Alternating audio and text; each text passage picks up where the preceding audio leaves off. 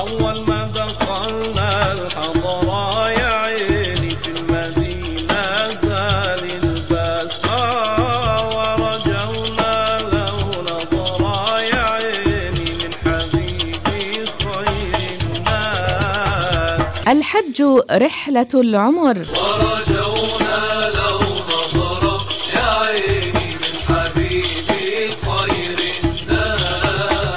الحمد لله الذي جعل الحج في الإسلام ركنا، وجعل البيت مثابة للناس وأمنا، وأفضل الصلاة وأتم التسليم على النبي المصطفى الكريم وعلى آله وأصحابه ذوي الفضل العميم.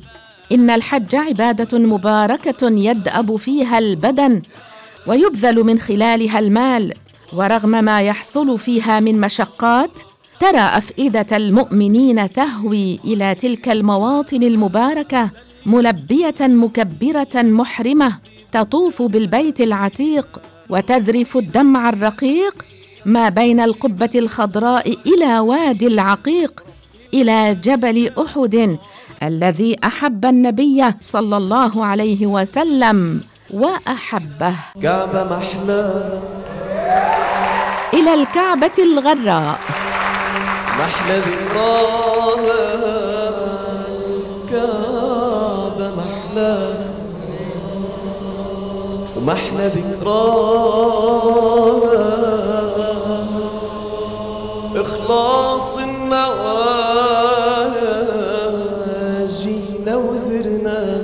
إلى الكعبة الغراء وغاري ثور وحراء، إلى زمزم الدواء بعد الداء، إلى عرفات ومنى، إلى كل بوارق المنى، إلى مروة والصفا، إلى معاقل المروءة والوفا، إلى كل المشاهد والمناسك. أجل هناك يقف الحاج ساكبا العبرات وقد طرح أعباء الدنيا وراء ظهره، يستبصر ويعتبر وينظر وسط تلك الأفواج والأمواج الهادرة التي لبت من كل فج عميق ليشهدوا منافع لهم وليطوفوا بالبيت العتيق.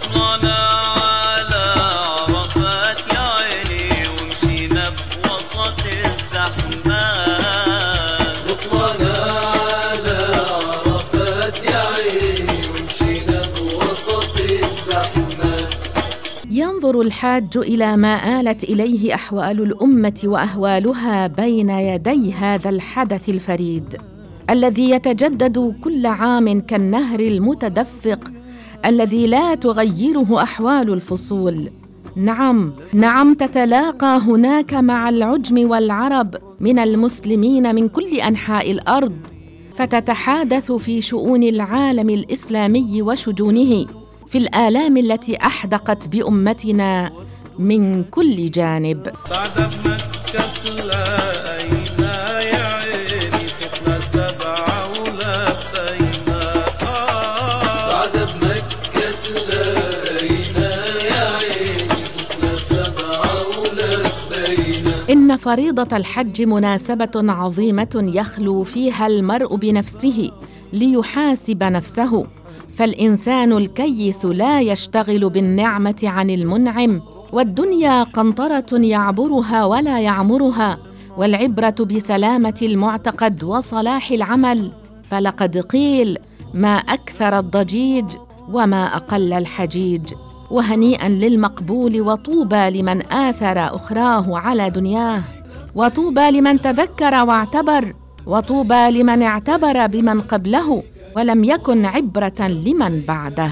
لبيك لبيك لبيك يا الله، لبيك لبيك لبيك يا. ولا شك أن تلك المواقف والمشاهد جديرة بالاعتبار والاستبصار، حتى يعود الحاج متزودا بزاد التقوى الذي يبحر به إذا هاجت البحار واضطربت الأمواج، قبل أن ينزل قبره فريدا وحيدا وقد انقضى الأمل وتوقف العمل. فليكن الحج منعطفا لنحو الخير، سراجا وهاجا لظلمة القبر ولظلم القيامة، حيث المتقون نورهم يسعى بين أيديهم.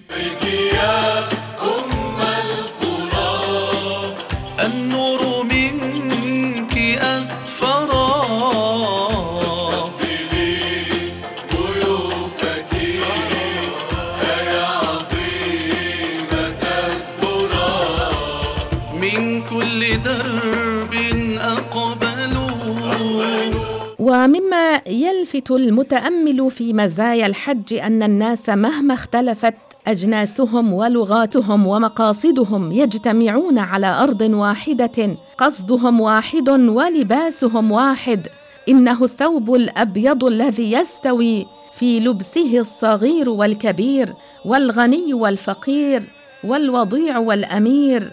وكم يذكرنا هذا الثوب بالأكفان البيضاء، تلك الأثواب التي تخلو من الجيوب. فما نفع الدنانير والدراهم إذا صار الميت في قبره وأضحى وحيداً إلا من عمل صالح يؤنسه. فهذه المواقف والمشاهد جديرة بالاعتبار والاستبصار. وقصدهم أن يقبلوا.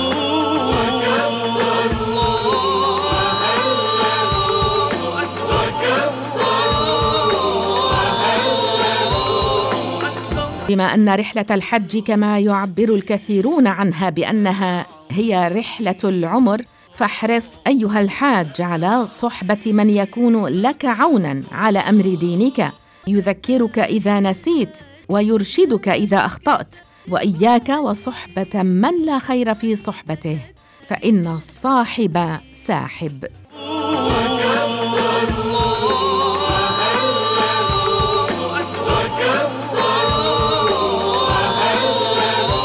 ليحرص مريد النسك أن يحصل ماله الذي يستعين به على السفر ونفقة عياله مدة ذهابه وإيابه من طريق الحلال.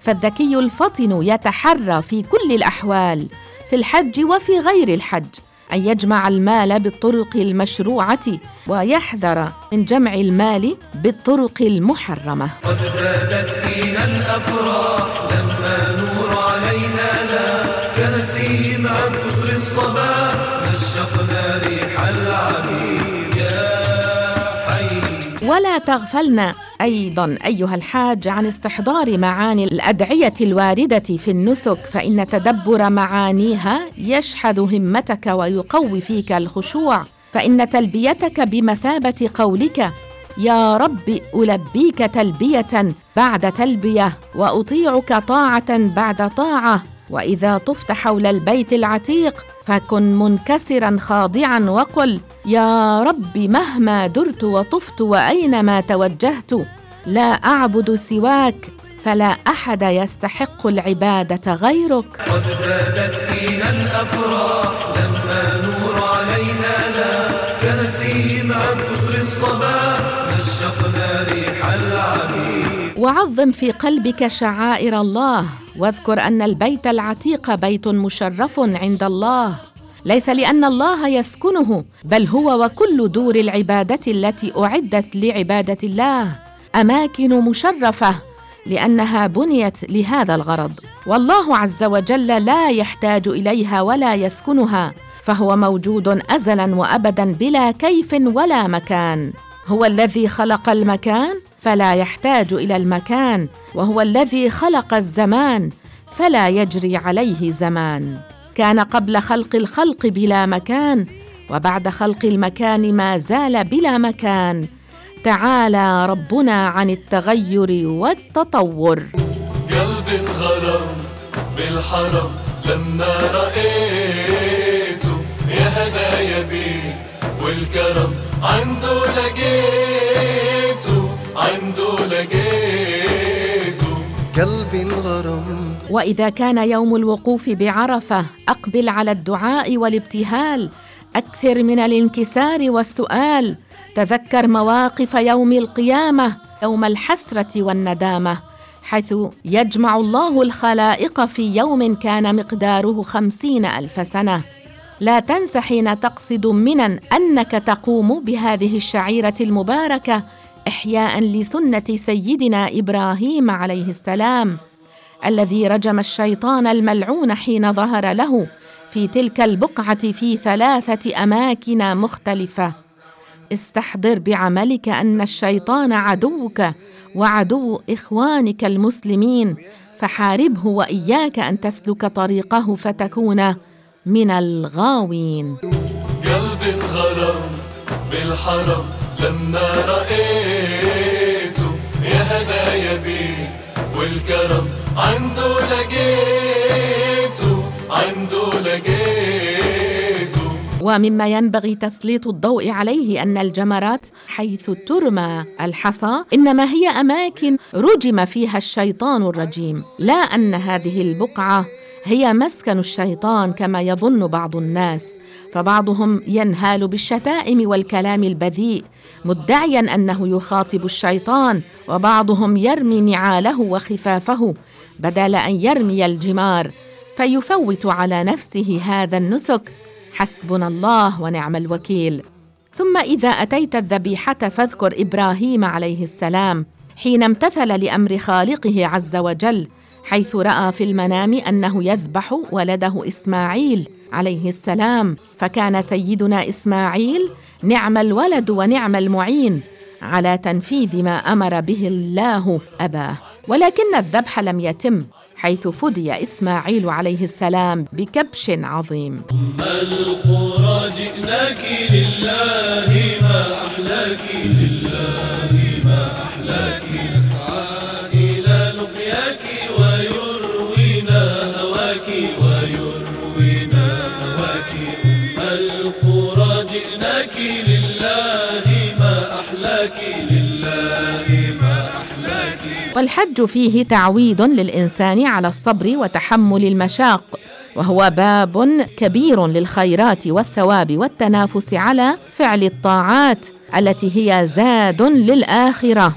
عندما يرفع الحاج صوته بالتلبية قائلا لبيك اللهم لبيك، فإن هذا الموقف والنداء يذكرنا بيوم القيامة عندما ينفخ إسرافيل عليه السلام بالصور وتنشق القبور ويخرج الناس من قبورهم أفواجا، وهم على 3 أقسام: قسم طاعمون كاسون راكبون، وهم المسلمون الأتقياء الذين أدوا الواجبات واجتنبوا المحرمات، وقسم يكونون حفاة عراة، وهم المسلمون العصاة أصحاب الذنوب الكبيرة، وقسم يجرون على وجوههم إهانة لهم وهم الكفار. لبيك لبيك لبيك يا أم القرى، لبيك يا أم القرى، أم القرى أسفرا فاستقبلي ضيوفك يا عظيمة الذرى.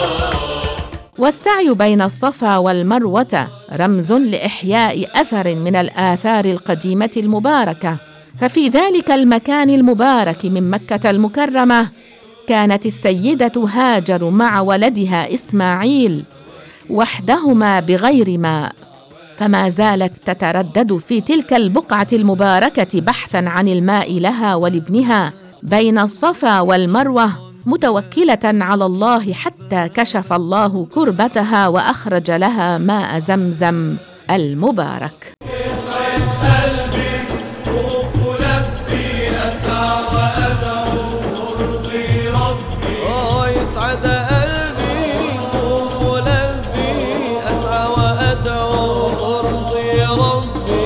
يسعد قلبي طوف لبي أسعى وأدعو أرضي ربي، قلبي هالفرحة نطرها.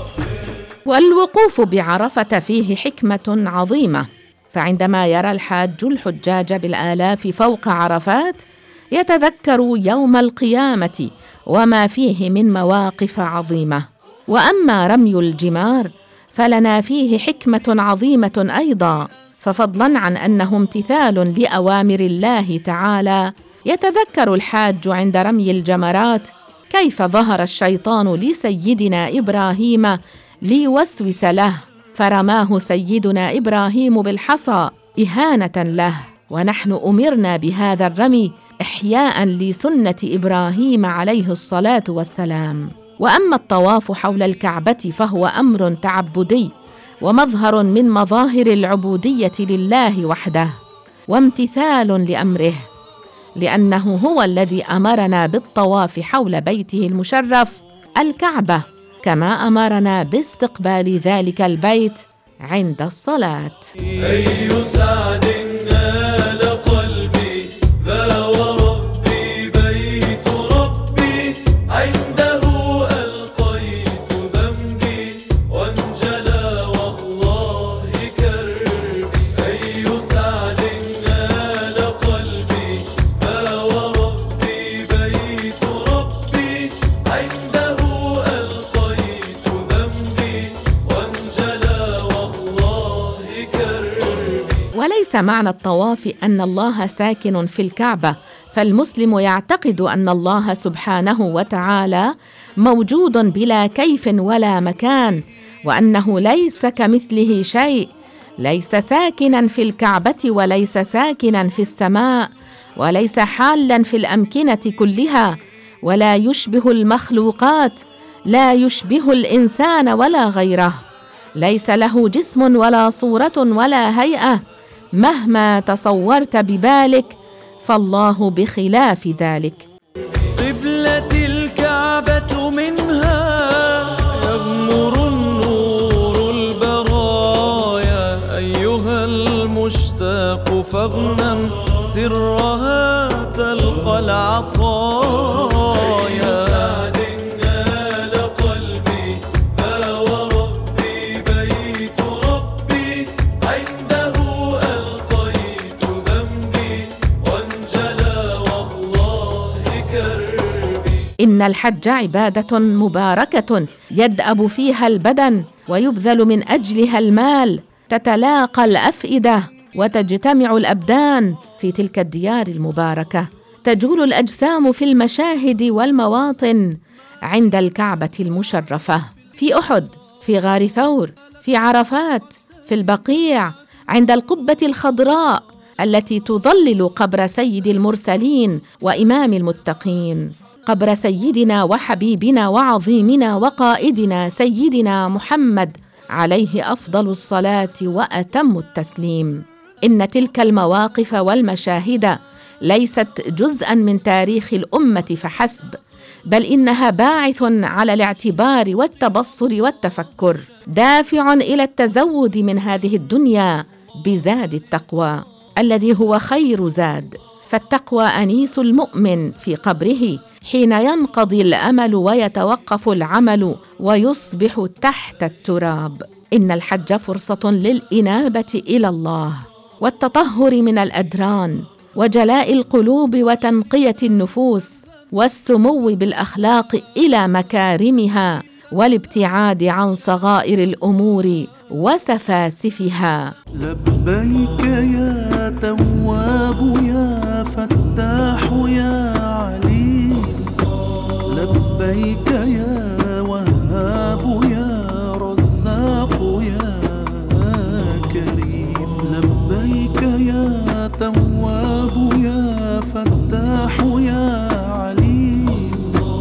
وتعود الذكرى مع ما تحمل من العبر والحث على التسليم لله في كل شيء. أيام معدودات يكون الناس فيها على موعد لأداء ما فرض الله وإحياء سنة إبراهيم عليه السلام، موقف لا فضل فيه لأحد على أحد إلا بالتقوى، الكل فيه سواسية، حيث وضعوا عنهم كل ما يميزهم عن غيرهم من أمور الدنيا، قصدوا جبل الرحمة. إنها ذكرى الذبيح إسماعيل الذي كان نعم العون لأبيه إبراهيم عليهما السلام على أمر الله عز وجل، مشهد لا بد لنا أن نقف عنده ونملأ منه قلوبنا إيمانا وتسليما للخالق عز وجل، ونتعلم الصبر على أداء أمر الله في كل حين. وفد الحجيج سرى كاللؤلؤ انتثرى، وفد الحجيج سرى كاللؤلؤ انتثرى، بتمهل سحرا والقصد بيت الله. لبيك لبيك لبيك يا الله. نسأل الله عز وجل أن يغفر لنا ذنوبنا وأن يرحمنا وأن يرزقنا الحج والعمرة. أهي